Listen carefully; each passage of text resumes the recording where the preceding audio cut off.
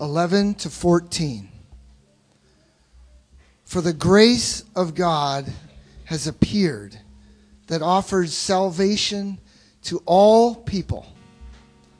It teaches us to say no to ungodliness and worldly passions and to live self-controlled, upright and godly lives in this present age while we wait for the blessed hope, the appearing of the glory of our great God and Savior, Jesus Christ, who gave himself for us to redeem us from all wickedness and to purify for himself a people that are his very own, eager to do what is good. The word of the Lord. Thanks be to God.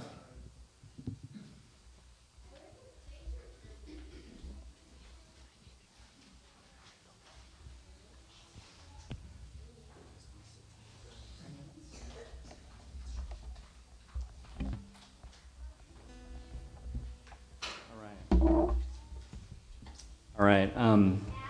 Let me say a few words about this last scripture passage. And I invite you to join me. Just bow your heads a minute in a very short prayer. Our gracious God, we come to you on this very meaningful season with lots of thoughts, lots of emotions, lots of things going on, lots of plans. And we come from all different spiritual places. We come young and we come old. We come doubting. We come full of faith. And I pray that you would be helpful to us tonight, that there would be something from this service or these words that would speak to us, that would be helpful on our way. Something that brings maybe a new layer of meaning to this season, because quite frankly, we sit here and we're all more of a mess than we care to admit. But what this season tells us is that because of your grace, we are more loved and accepted than ever imagined. So speak to us now through that grace. We pray in Jesus' name. Amen. We a little bit more. I'm running around doing a little bit more things. I'm a little bit of my own sound guy today than I would normally be, as we do things differently on a Christmas Eve service. But super great music. Thanks to the musicians and everybody for leading us in songs. Thank you guys. Yeah. Wow. Let me just say something real short about this last passage that was from Titus chapter 2. If you're addicted to longer sermons, then come back, because I'll do things 3 times this long. But this one will be short. So just think about this. We just read this passage, and I want to say 2 phrases that pop out at me, and that I want to talk about. First of all, it's okay. There's different ways to listen. There's quiet ways to listen, loud ways to listen. So we're good. The first is the grace of God appeared, and the second is it teaches us. So maybe even try, especially you young ones, saying that with me. First of all, the grace of God appeared. The grace of God appeared. See how fun that was? And the second one is it teaches us. It teaches us. Okay, so now you've got the mental framework. First of all, the grace of God appeared. Do you guys know what these elves on a shelf are? Does people know about this? Elves on a shelf.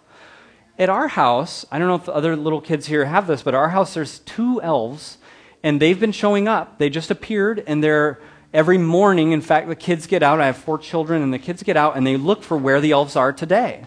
So this morning they were doing a zip line, right, guys? They were doing the zip line, a string going across the living room, and that's where they were this morning. And other times they were in the dryer, the laundry, and another time they were they had their Bibles out and they were telling the Jesus story of Christmas to all the other little toy people. And so but every morning, right? You guys would get out and you look around and where are they going to appear? Where are they going to appear? A lot of people, Christians summarize all of Christmas, but also all of the Christian faith as grace appeared.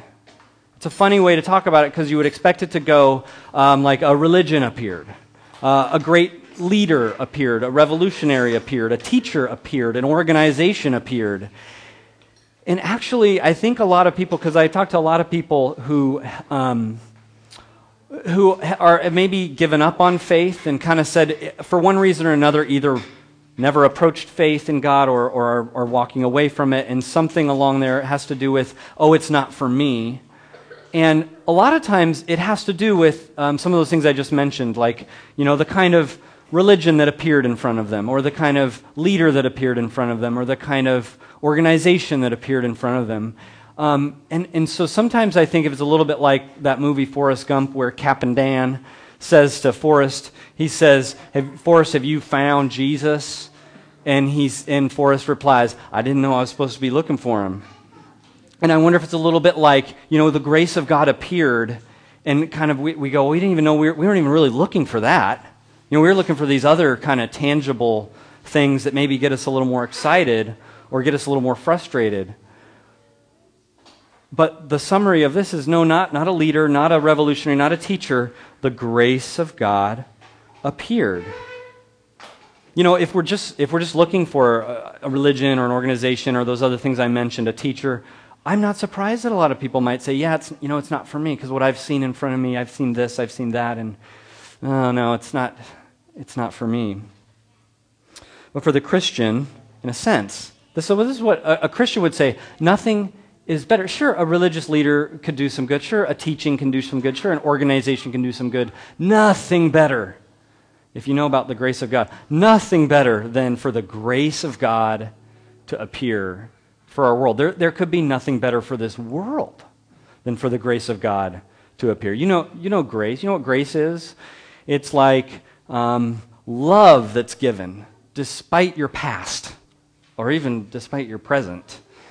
It's forgiveness given even deep down to the evil parts of our hearts, where we reserve those kinds of bitterness things and anger and resentment that we hang on to and that other stuff bubbles out from. Forgiveness for all of that. Grace is like, this love that God gives out very freely. Unconditional love given out indiscriminately. In fact, a lot of times people get a little frustrated. It seems almost too indiscriminately, don't you think? It's just, because it sounds to me, when I listen to what Jesus talks about, the Bible talks about, it sounds like it's supposed to go to even these people that I can't even figure out how to love. Right? It's too indiscriminate. That's grace. And the grace of God appeared in a newborn Jewish baby in the first century, and who was placed in a food trough for animals. The grace of God appeared. Now, this is the second part. I could actually preach a whole huge, long, 60-minute thing on this part. Really gets me excited, where it says, it teaches us. The grace of God teaches us. Now, every religion has their way of telling you, do these things and you can get better. You can clear things up in your life. We've all heard different things. We've tried different things. Some people have tried when people say, if you can just empty yourself, get empty. If you can kind of fully empty yourself and find this centered place of emptiness, then you'll find enlightenment, and perhaps your life will clear up. Things will begin to work for you. Others might say, you've got to do a lot of cleaning your life up. You've got to work hard, and here's this religious list of things not to do and things to do, and if you work hard enough and clean up, then you'll get some kind of divine favor that'll fall on you.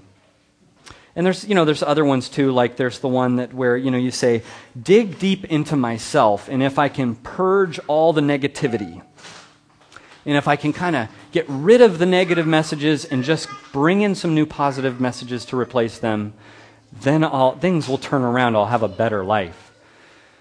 But all of those basically say, work on this stuff, and then you'll get a reward. Things will clear up. Things will get better. You'll be a better person.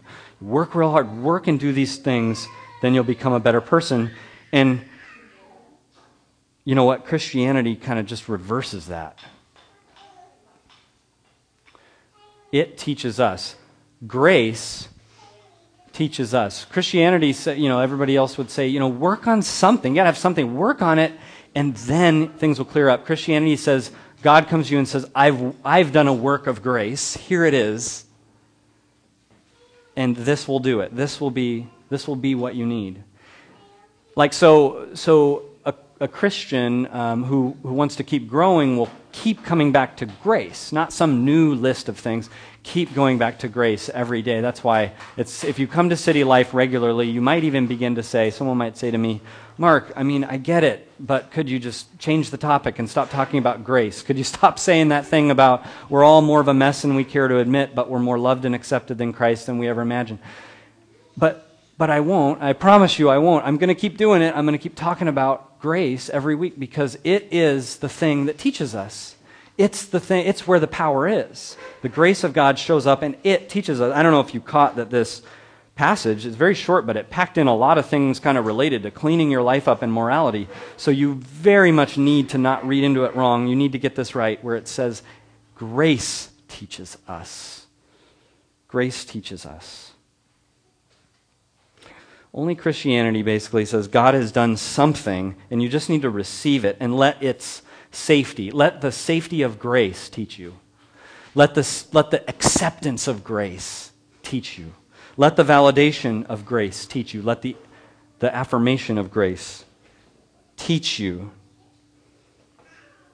All right, so just one more little thing to make this point, and then we'll move on to the next part of the service. Every year we've been hearing, and the kids in the back, you guys have been hearing about how the Santa Christmas works. If you're naughty, you might get coal, right? If you're nice for 12 months, you might get a really nice present or two, right? So you got to be nice. And I can admit that in my own house that we've talked a lot about this, about almost like dangling a carrot for the last 3-4 weeks, right? Just kind of, there's Christmas energy in the air, so why not talk about, it's Santa and these elves here looking at you and, you guys should stop fighting because you don't want to get coal. So that's been going on in my house. That's Santa Christmas. And I want you to imagine, what if parents like me could, instead of playing that game for 12 months trying to create good behavior to get this reward, what if we could say every year, I have a present I'm going to give my children, and it is going to generate 12 months of behavior of perfect angels and bliss in my household if I just, this gift, and then it will all be great for 12 months. Which parents would jump on that? Well, hands down, everyone would go for that. It's a great reversal. And that, my friends, just to close with that is the reversal of Christmas. That is the reversal of the Christian faith. That is the reversal that we talk about often as the gospel, the good news, that truly it works that way. You're given grace, and then grace begins to just sort of seep in. It begins to saturate, and it begins to work its way through in a kind of transformation you could never have imagined. The grace of God appeared. It teaches us. Let me pray. Our God, we pray that amidst this holiday season that these words of grace may indeed transform, and indeed we may find them to be meaningful. And we pray this in Christ's name. Amen. We are going to have a time where we pass around some baskets. And the baskets are for an offering. And City Life folks, you have probably gotten emails and so forth, just to note